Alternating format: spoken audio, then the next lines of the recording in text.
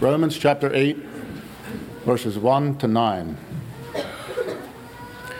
There is therefore now no condemnation to them which are in Christ Jesus, who walk not after the flesh, but after the Spirit. For the law of the Spirit of life in Christ Jesus hath made me free from the law of sin and death. For what the law could not do, in that it was weak through the flesh, God, sending his own Son in the likeness of sinful flesh, and for sin, condemned sin in the flesh, that the righteousness of the law might be fulfilled in us, who walk not after the flesh, but after the Spirit. For they that are after the flesh do mind the things of the flesh, but they that are after the Spirit, the things of the Spirit. For to be carnally minded is death, but to be spiritually minded is life and peace. Because the carnal mind is enmity against God, for it is not subject to the law of God, neither indeed can be. So then, they that are in the flesh cannot please God. But ye are not in the flesh, but in the Spirit, if so be that the Spirit of God dwell in you. Now if any man have not the Spirit of Christ, he is none of his. You may be seated. God bless you, mate.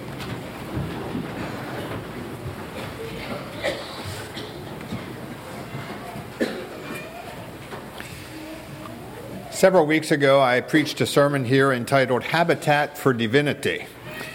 And that sermon focused on the fact that we were created to be the dwelling place of God's Holy Spirit. And that as believers, he dwells within us. And I still find that to be a tremendous concept to try to grasp. As we looked at the Holy Spirit, that message was somewhat of an introduction. I found as I started preparing for it that I could not contain everything in one message, so I would like to complete that here this morning. And as we looked at that message, the previous message, we looked at who the Holy Spirit is.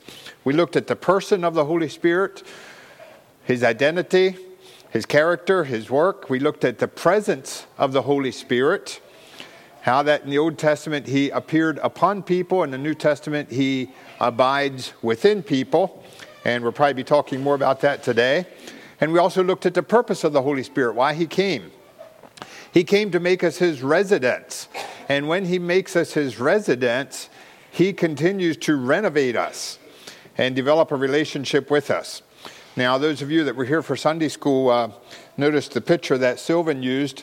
And I told him, well, if I have this up here, I might just refer to it in the sermon here as well, several times. And that picture somewhat would illustrate our lives before the work of Christ. And it was interesting how the Sunday school lesson tied into the message here again this morning.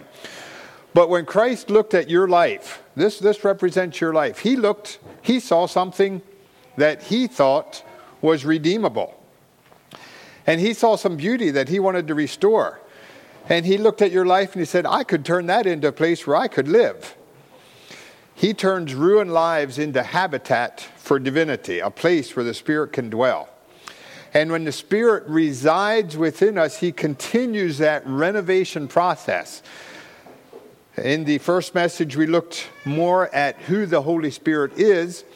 And today we'd like to look at what the Holy Spirit does, looking at his life. And we closed our first message with a verse from 1 Corinthians chapter 3, verse 18.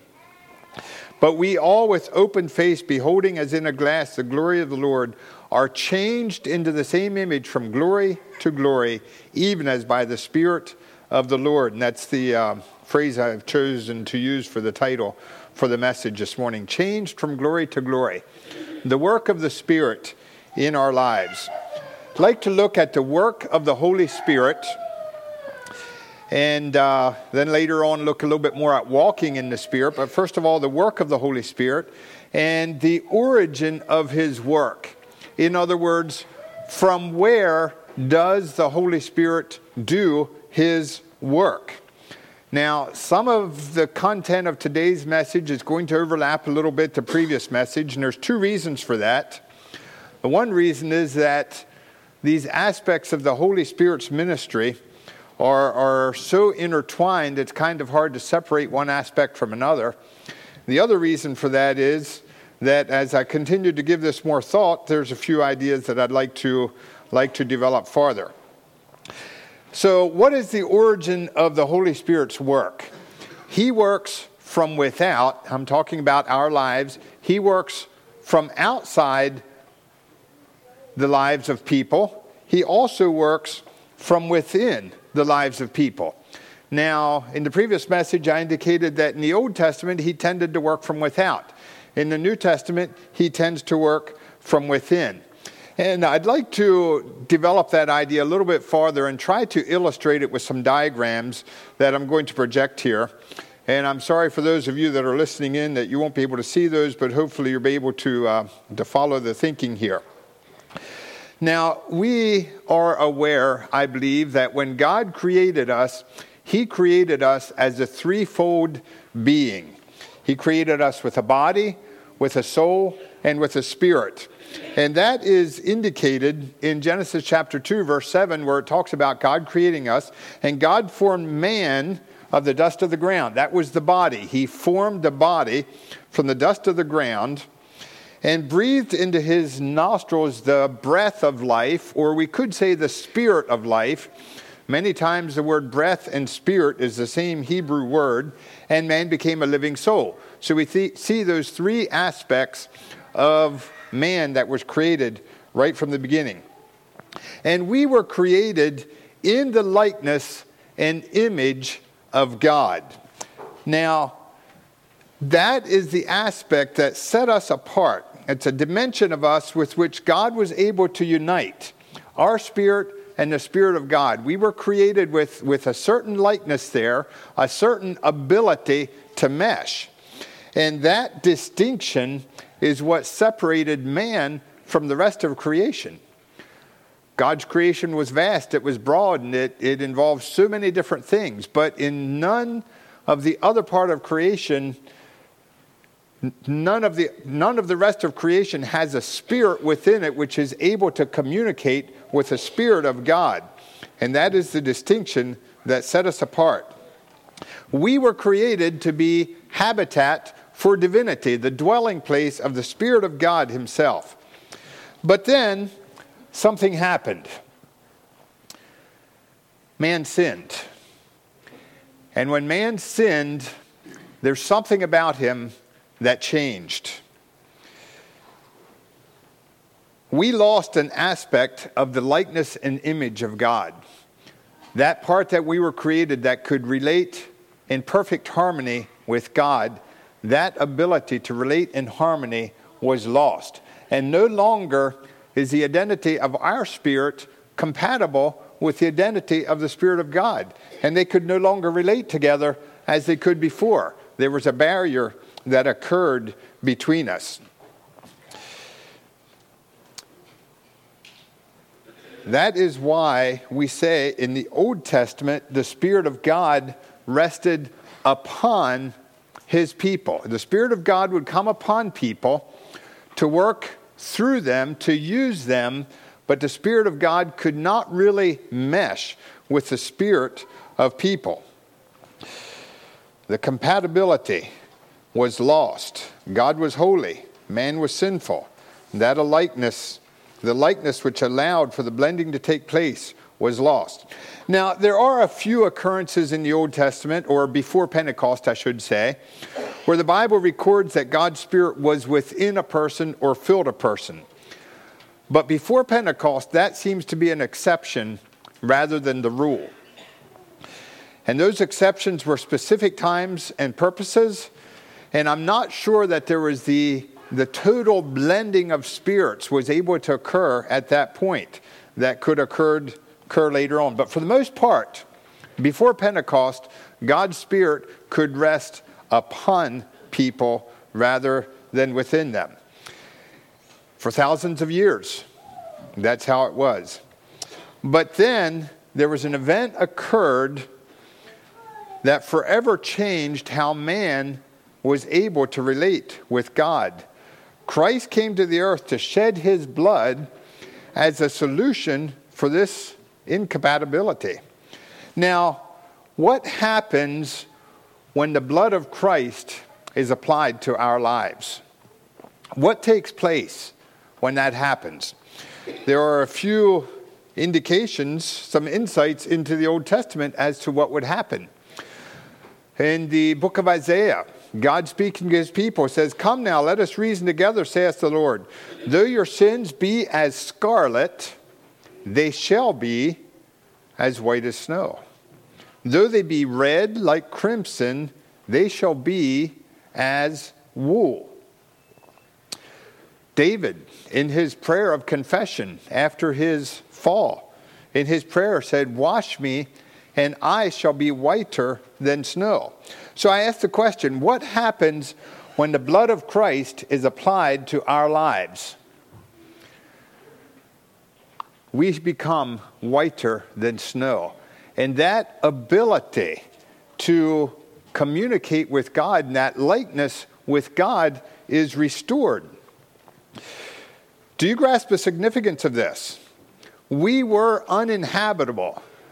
That likeness was broken, but Christ made us once again to be inhabitable by the Holy Spirit. The veil that separated us from God has been broken. And now, once again, our spirit is able to communicate with the Spirit of God. And his spirit is able to relate with our spirit. Notice the promise of God that he gave to Ezekiel in the book of Ezekiel. He says, "A new heart will I also give unto you. Remove that crimson heart of sin. A new heart will I give you. A new spirit will I put within you. I will take away the stony heart out of your flesh, and I will give you a heart of flesh. And I will put my spirit within you, and cause you to walk in my statutes, and ye shall keep my judgments and do them." You see, back in those days when the Spirit of God rested upon man, God promised to man that he's going to give him a new heart, and that God's Spirit will once again be able to come into the life of men. You see, when God gives us a new spirit, a clean spirit, a compatible spirit, his spirit is once again able to mesh with our spirits. Are we able to comprehend what an awesome privilege we have? This is a privilege that for thousands of years men could not experience. For the Spirit of God to come and mesh with their spirit. And I hope this morning that we can be gripped by the significance of that truth, that God's Spirit can enter our spirit, and the Spirit of God can live within us. And the more we allow that Spirit to occupy and control our lives, the closer we will be to living in the conditions of Eden. Now, when I talk about the conditions of Eden, I'm not talking about the environment. We still live in a fallen world. There's sin all around us. But I'm talking about the conditions of the relationship with God that was unbroken before sin entered. The relationship, the joy, and the fulfillment. And perhaps you find yourself grappling with the question, how can I experience more of the Spirit in my life? Or why does it seem like the Spirit does not fill my life? And I'd just like to remind you, do not forget that the work of the reconciliation of Jesus Christ and the work of the Spirit are tied together very closely. Don't expect to experience the filling of the Spirit in your life if you have not experienced the cleansing of the blood of Christ in your life. And even if there are areas in your life that you have not surrendered to Christ, do not expect the Spirit to be able to fill your life in those areas. If we wish to be filled with the Spirit, we need to surrender our life to the cleansing blood of Christ. There's a verse in the New Testament that I think kind of summarizes this whole thing. It's Titus 3, verse 5, and I'll project that here shortly. And as we look at this verse, I'd like you to notice how all three members of the Trinity are emphasized in this verse. Titus 3:5 says, "Not by works of righteousness which we have done." See, we cannot cleanse ourselves. We cannot live a righteous life to cleanse ourselves. That's impossible. But according to his mercy, he saved us. According to God's mercy, he saved us by the washing of regeneration. Here's where the blood of Christ comes in. and the renewing of the Holy Ghost. You see, the washing of regeneration makes possible for the filling of the Holy Spirit in our lives. Now, hopefully, that can help us to grasp a little bit of this concept of the Holy Spirit working from without or from within. You can imagine the difference if God's Spirit is directing from outside your life or if He is directing from within your life, and what a tremendous difference that is. Now, as we continue to look at the work of the Spirit, we will notice that even today, I believe there is some work that the Spirit does from without, and there's some work that He does from within. We're looking at the origin of His work. Let's go on now and look at the objective of His work. And by the objective of His work, I simply mean, what does the Spirit do? What is His purpose? What is His desire as He works in our lives? If a teacher teaches a lesson, the lesson may have some objectives. Those objectives are simply what that teacher desires to teach, to accomplish in that lesson. What does the Holy Spirit desire to accomplish in our lives? What are His objectives? What is the objective, or what are the objectives of His work? Well, first of all, the Holy Spirit convicts the unbeliever. Now, this, I think, is a work that He does from without, because the Holy Spirit does not live inside the life of the unbeliever, but He does this from without. John chapter 16, verse 8 tells us that the Holy Spirit comes to convict the world. It tells us three things. He convicts the world of sin. When He has come, He will reprove the world of sin. This is the sense of right and wrong that even unbelievers have.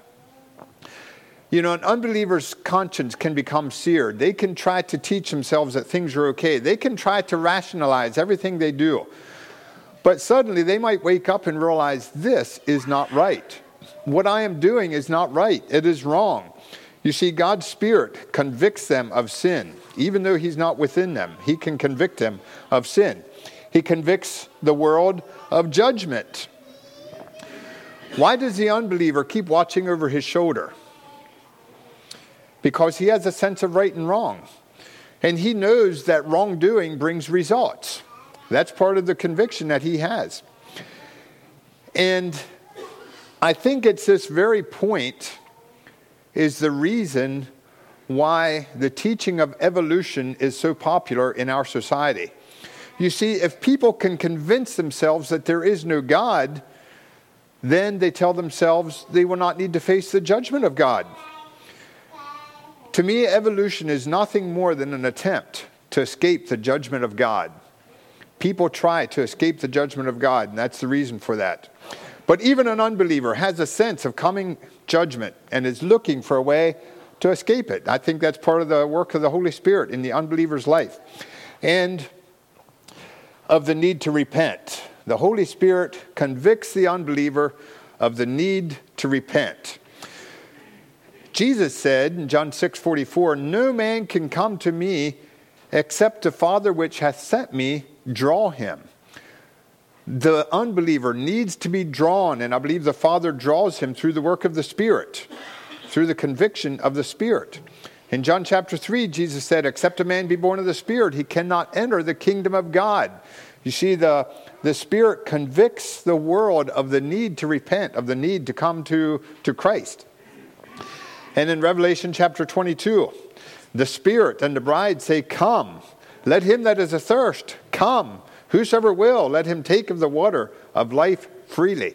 This is part of the conviction that the world gives, or that the Spirit gives to the world of the need to repent.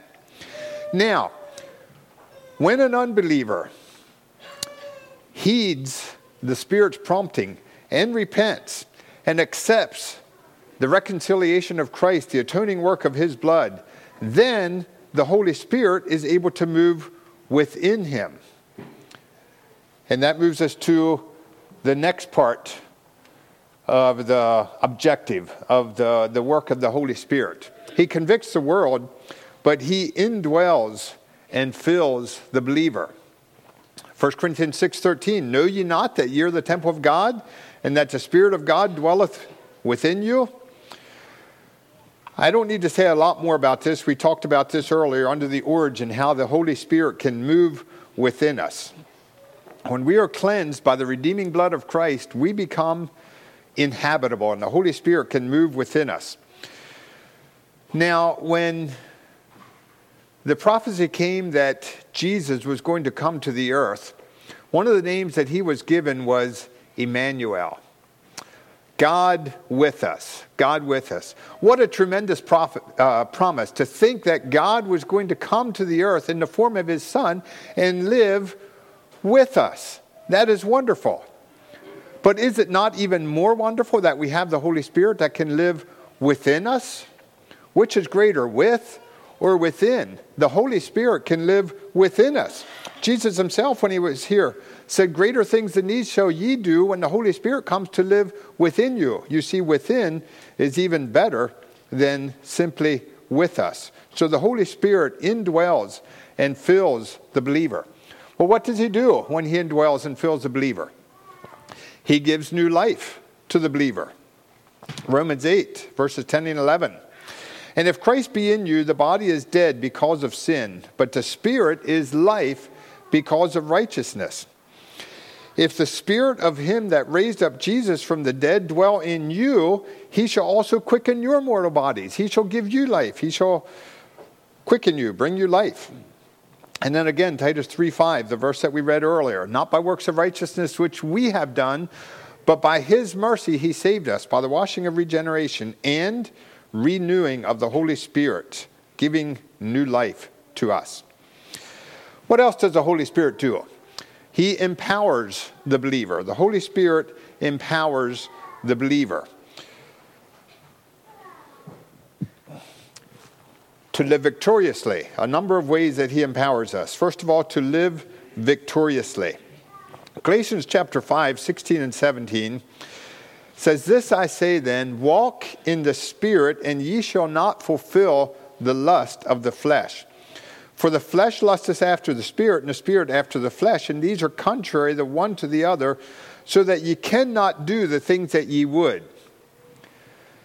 Did you ever wonder what that phrase meant? So that ye cannot do the things that you would. The flesh lusteth against the Spirit, and the Spirit lusteth against the flesh. They're contrary the one to the other, so that you cannot do the things that you would. Well, what would you do and what can't you do? I think there's two different possibilities, and it may be by God's design that this is left open-ended.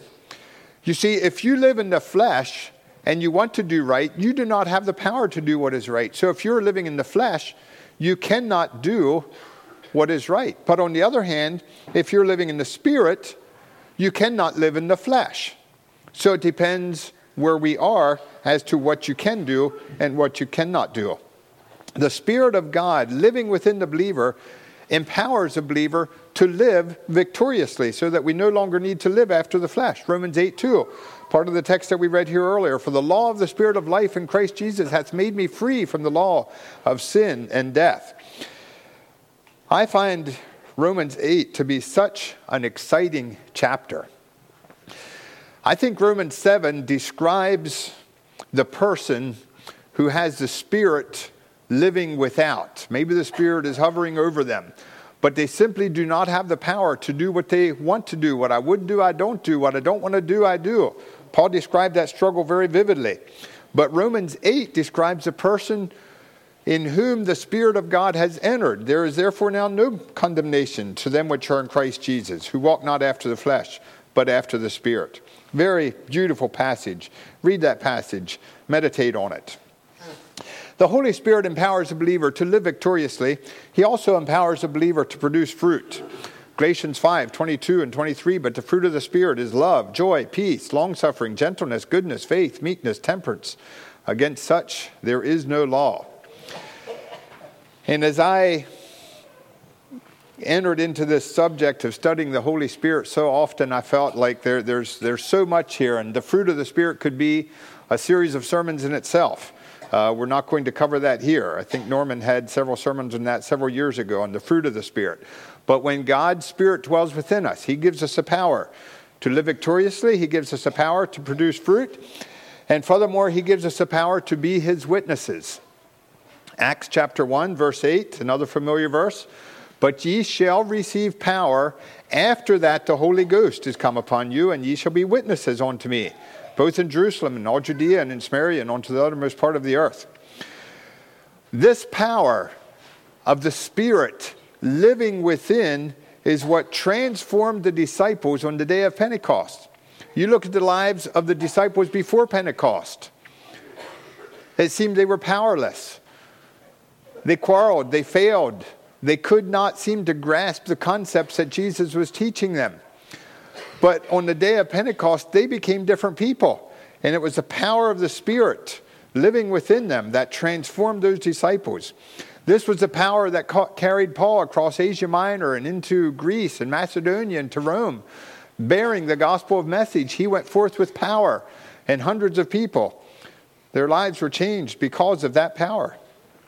This was the power that carried men like Hudson Taylor and Adoniram Judson and William Carey and David Livingstone and many others throughout Asia and Africa and other parts of the world with the gospel message. And this is the only power that can carry you if you wish to be a witness to God's power in your life. It's the only power that will give you effectiveness. Without the power of the Holy Spirit, you are a sailboat without wind. What does the Holy Spirit do? The Holy Spirit convicts us, he indwells us, he gives new life, he empowers us, and he comforts the believer. The Holy Spirit is known as the Comforter. John chapter 14, the promise of Jesus to his disciples. I will pray the Father, and he will give you another Comforter, that he may abide with you forever. Jesus just got done telling them, I'm going to be leaving, but this Spirit, this Comforter will abide with you forever, even the Spirit of truth. Ye know him, for he dwelleth within you. It says the world cannot receive him because it seeth him not. Remember, the world is not compatible. The spirit of the unwashed sinner is not compatible with the Spirit of God. It says the world cannot receive him. But ye know him, for he dwelleth in you, a comforter within. He gives us comfort, along with that, spirit of peace, spirit of joy, and much more. He also teaches the believer. Also in John 14, Jesus was telling his disciples, but the Comforter, which is the Holy Ghost, whom the Father will send in my name, shall teach you all things, shall bring things to your remembrance, whatsoever I have said unto you. And in John 16, when he, the Spirit of truth, has come, he will guide you into all truth. The Holy Spirit will teach us the truth of God. Now, maybe you're tempted sometimes to look around you, all the information we're bombarded with, all the things that we were told, and sometimes you might just ask, well, what is truth? After all, this world does offer a lot of fake news, if you want to use that term. What is true? What is not true? Much of what the world offers is not true. What the world tells us about marriage, what the world tells us about commitment, what the world tells us about keeping our promises, what the world teaches us about our whole system of values. What is truth? What is true? What is not? Well, John 17, chapter 17, in Jesus' prayer, he says, thy word is truth. The Spirit teaches us what is true, and the Spirit will use the Word of God to teach us that truth. In Ephesians chapter 6, where we read about the Christian's armor, the sword of the Spirit, which is the Word of God. The Word of God is the sword that the Spirit wields. The Spirit of God uses the Word of God to teach the truths of God. You cannot really separate them. And the Spirit of God will never lead you contrary to the Word of God. If the truth is in God's Word, the Spirit will not lead you contrary to the teaching. He teaches the believer in truth.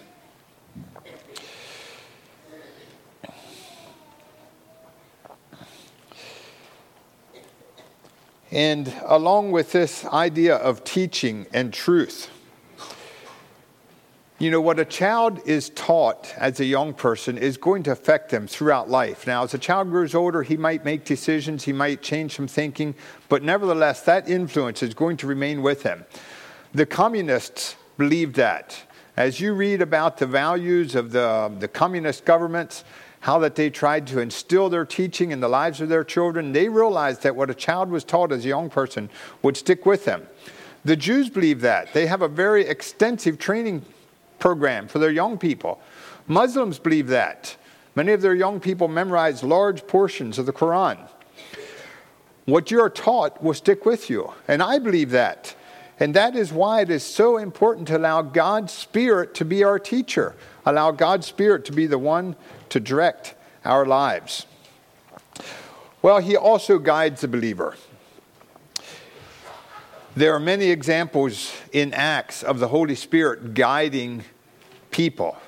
Example when Philip went to meet the Ethiopian, the Spirit of the Lord said unto Philip, "Go," and he went at the bidding of the Spirit. The Holy Ghost told the church, "Separate me, Barnabas and Saul, for the work whereunto I have called them." And as Saul was traveling, the Spirit would give him direction, tell him where to go, where not to go. Sometimes Paul wanted to go to a certain area, and the Spirit forbade him to go there, suffered him not, because he had something else for him. The Spirit guides the believer. Luke chapter 12, verse 12 says, "The Holy Spirit will teach you in that hour what you shall say." He can give us direction in our conversations with people. And there's something else that I think is significant about the Holy Spirit's guiding us, and that is that He will guide our prayers. Also here in Romans chapter 8, verses 26 and 27, tells us that sometimes we simply don't know how to pray. Have you ever felt that way? Needs are overwhelming, and you really don't know how to pray for a certain situation. It says, "We know not how we should pray, what we should pray for as we ought, but the Holy Spirit itself maketh intercession for us with groanings which cannot be uttered. And He that searcheth the hearts, God, knoweth what is the mind of the Spirit, because He maketh intercession for the saints according to the will of God." Sometimes when I'm praying, I simply pause and ask, "God, how should I pray for this situation?" Or, "God, what do you want me to pray for? What should I pray for next? Who do you want to bring to my mind to pray for?" That's part of how the Holy Spirit guides us. He can guide our prayers. Now, this is all what the Holy Spirit does. How should we respond to that then? We looked at the work of the Holy Spirit, what He wants to do in our lives. Now, I'd like to look at the last section of the message, walking in the Holy Spirit. If this is what the Holy Spirit wants to do to us, how should we respond to that? First of all, we need to flee the sins of the Holy Spirit. And I'm just going to mention a number of sins that the Holy Spirit, or that the Scriptures mention that we can do against the Holy Spirit. And I'd like to emphasize that sinning against the Holy Spirit is a serious matter. Because remember, the Holy Spirit is God. And sinning against the Spirit is sinning against God. What are the sins of the Spirit against the Holy Spirit? Resisting the Holy Spirit. Acts 7:51, "Ye stiff-necked and uncircumcised in heart and ears, ye do always resist the Holy Ghost." Resisting the Holy Spirit simply means to oppose, to be against what He's doing, to try to stop the work of the Spirit. When the Spirit is working, God forbid that we should stand in the way of His working either in our lives or in the lives of someone else. This is resisting the Holy Spirit. Then there's grieving the Holy Spirit. Ephesians 4:30, "Grieve not the Holy Spirit of God, whereby you're sealed unto the day of redemption." And this word grieving the Holy Spirit simply means to pain or to vex, to disappoint. Really doesn't sound that hard to do, to disappoint the Spirit. How often have I disappointed the Spirit or vexed Him with what I've done. We need to be careful. Quench not the Spirit. Quenching the Spirit would be a sin against the Spirit. 1 Thessalonians 5:19, quench not the Spirit. This is the same word in the Greek that is used in Ephesians 6, where we are told that we will be able to quench all the fiery darts of the wicked one. Now, in that sense, it's something good. But when we quench the fiery darts, we extinguish them, we put them out. Exactly the opposite of what we want to do to the Spirit. Quench not the Spirit. Then there's lying to the Holy Spirit in Acts chapter 5, verse 3, and also tempting the Holy Spirit in the same chapter, verse 9. Peter said to Ananias, why hath Satan filled thine heart to lie to the Holy Ghost? And then he said unto Sapphira, how is it that ye have agreed together to tempt the Spirit of God? Tempting the Spirit of God is just simply doing that which would invite his wrath into our lives. Then there would be the possibility of insulting or despising the Holy Spirit. In Hebrews chapter 10, verse 29, the NIV uses the word insult. King James uses the word to despise or to do despite unto the Spirit of grace. How much sore punishment shall he be thought worthy who hath trodden underfoot the Son of God, and hath counted the blood of the covenant wherewith he was sanctified an unholy thing, and hath done despite unto the Spirit of grace. Now, think back to this diagram we had showed here earlier. How that the blood of Christ is what made us inhabitable by the Holy Spirit.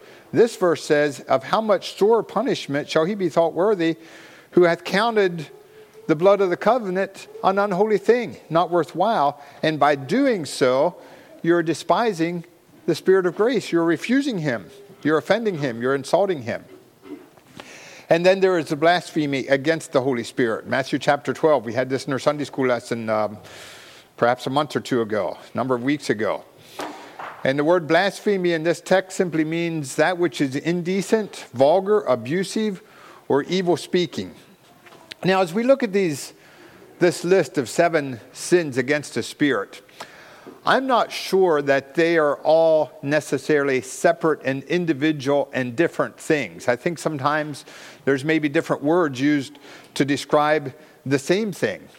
But at any rate, these 7 descriptions give a very vivid picture of how we should not respond to the Holy Ghost. And as we look at that, is there any one of those, or more than one, that I'm guilty of, or that you're guilty of? Ask yourself that question. Haven't I resisted the Holy Spirit's leading in my life? Maybe he's prompting me to speak to someone about an issue, and I really don't want to, and I resist that.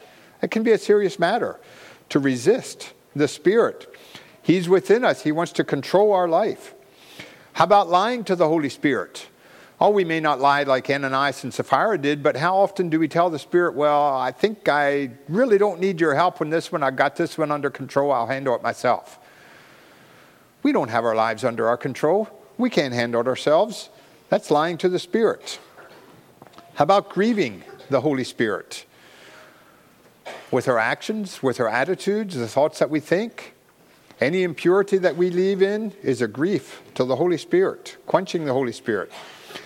And then there's a question, well, what about blasphemy? What is the blasphemy of the Holy Spirit? It's a question we ask sometimes. What really is it? And there's various responses we hear to that answer, and I'm sure I don't have the full knowledge to what that is. Something I'm still interested in. But what is blasphemy of the Holy Spirit? Could it be attributing the work of God to Satan? That was what happened in Matthew 12, right before Jesus said those words, where the Jews came to him and said, well, he's casting out he's casting out these spirits by the power of Satan. And Jesus responded to them and said, be careful that you do not blaspheme the Holy Spirit. Do not give credit to Satan for what God's Spirit is doing. Be careful about the comments we make about people's lives. Or could it simply be asking or bidding the Holy Spirit to leave you alone and not come back again. You see, the Spirit of God does not force his way into our lives. He will not barge his way in. He will come in at our will. He will not live there against our will. And if we ask him to leave, if we ask him to depart, he is not going to stay against our will. If you ask the Spirit of God to leave you alone, brothers and sisters, you're treading on dangerous territory.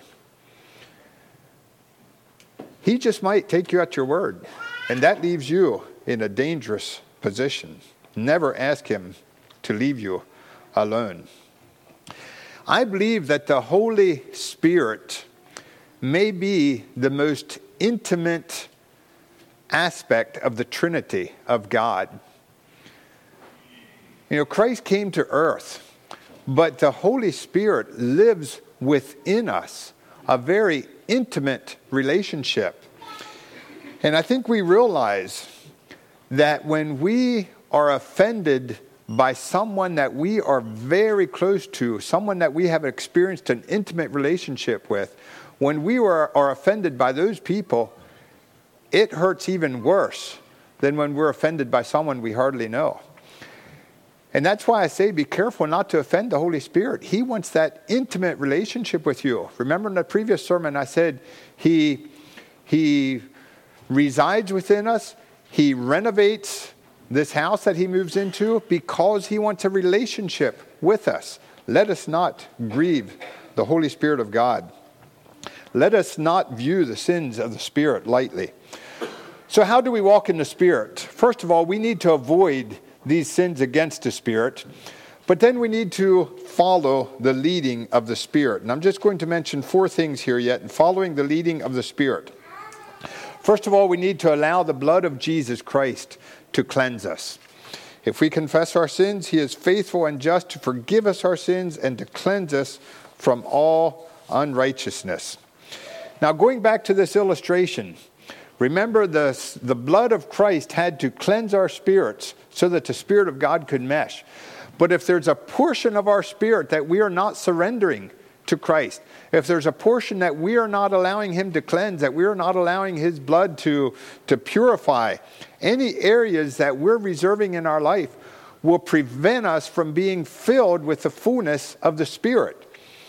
So the first step in walking with the Spirit and following his leading is to allow the blood of Christ just to wash over our lives in entirety and cleanse our lives. We need to admit our need of the Spirit, confess our need of the Spirit. You see, as long as I have this idea that I can get along pretty good on my own, the Holy Spirit's probably just going to let me try it. I've found that if I feel that I have a sermon pretty well sewed up, this is a subject I like, I can handle this one, those are the sermons that tend to leave me feeling like they fell flat on their face. But when we confess our dependence on God and our need for him, that is when he is able to work.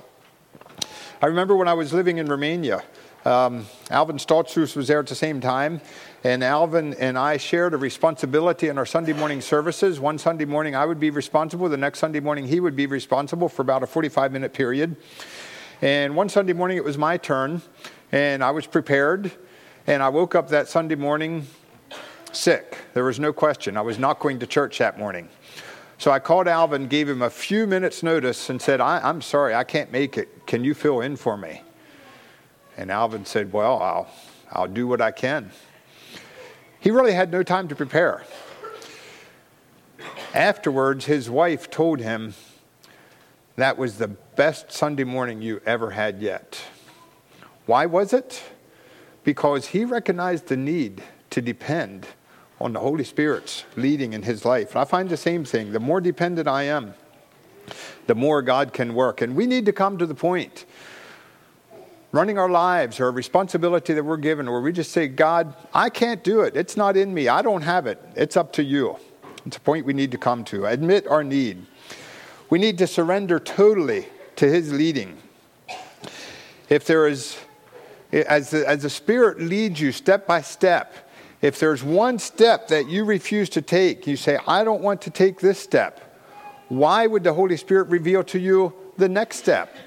You need to surrender to His leading step by step. Be filled with the Spirit. And again, remember that total commitment of giving everything to Him.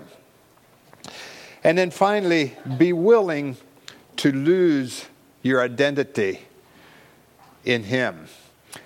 Did you notice on the diagram I had up earlier, body, soul, and spirit, how that when the Spirit of God came into our life, you no longer saw my spirit, but now it's the Spirit of God. And as the Spirit of God blends with our spirit, we need to be willing to just lose our identity to Him. What do people see when they see you? Do they see you? Or do they see God's Spirit within you, flowing out of you? Out of your belly shall flow rivers of living water, Jesus said, referring to the Spirit in His life. The mark of a mature Christian is when that individual's spirit becomes indistinguishable from the Spirit of God. Not two separate spirits, but as they blend and become one. Allow your identity to be lost in the identity of Christ. In conclusion, I read recently about a well-known TV personality by the name of Anthony Bourdain. I'd never heard of him before. But this man made an interesting statement. He said, some people say that your body is a temple. Your body is not a temple. It's an amusement park. Enjoy the ride. That was his statement on life. And that's how he lived his life. He lived his life to enjoy the ride. He partied. He indulged. He abused. He ate. He drank. But the day came when this man realized that no matter how hard he partied, he still was not enjoying the ride, as he called it. And several months ago, this man's life came to a tragic end. His ride, quote unquote, came to a tragic end when he committed suicide. He claimed that his body was not a temple. He was just out to enjoy the ride. But he found that when you're out to enjoy the ride, life is meaningless. Life has no meaning. If God's Spirit does not live within you, you really have no reason to live. So I leave you with that question this morning. Are you filled with the Spirit? Does God's Spirit live within you? Are you filled with His Spirit? Going back to Sylvan's picture here. When God sees you, He sees a place where He would like to live. He sees a place that says, I would like to make something out of that life. And when the Spirit moves within you, He begins that renovation process that Sylvan was talking about. And that process lasts a lifetime. It does not get over in a day or a week. It lasts for our lives. And if you allow Him to continue His work in your life, you will be changed. Now, Sylvan indicated that he wished he had another picture here, and I actually looked for another picture. Maybe that is what your life will look like after the Spirit of God moves inside and completes His renovation. You will be glowing with His presence. Probably the first thing you notice when you look at that is the glow emanating from within. If the Spirit is within us, that's what people will notice. When they look at us, they will see the Spirit. They will be attracted. You will appear warm and inviting, and others will desire what you have. I'd like to close again with 2 Corinthians chapter 3, verse 18. But we all, with open face, beholding as in a glass the glory of the Lord, are changed into the same image from glory to glory. How? Even as by the Spirit of the Lord. We'd like to come to prayer, and we invite those who care to kneel with us as we pray.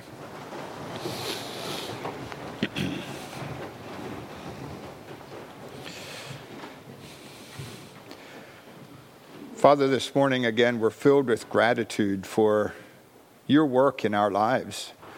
We're filled with gratitude for your mercy and for the blood of your Son that can cleanse our lives and make us compatible again so that your Spirit can dwell within us. What a wonderful privilege we have.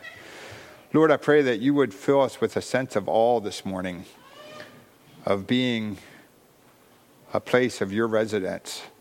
I pray that your Spirit could live within us and could shine out of us, could glow forth, that all the world could see your Spirit when they look at us, and that they would desire your Spirit to live within them as well. Pray that your kingdom could grow for your honor and glory. In Jesus' name, amen.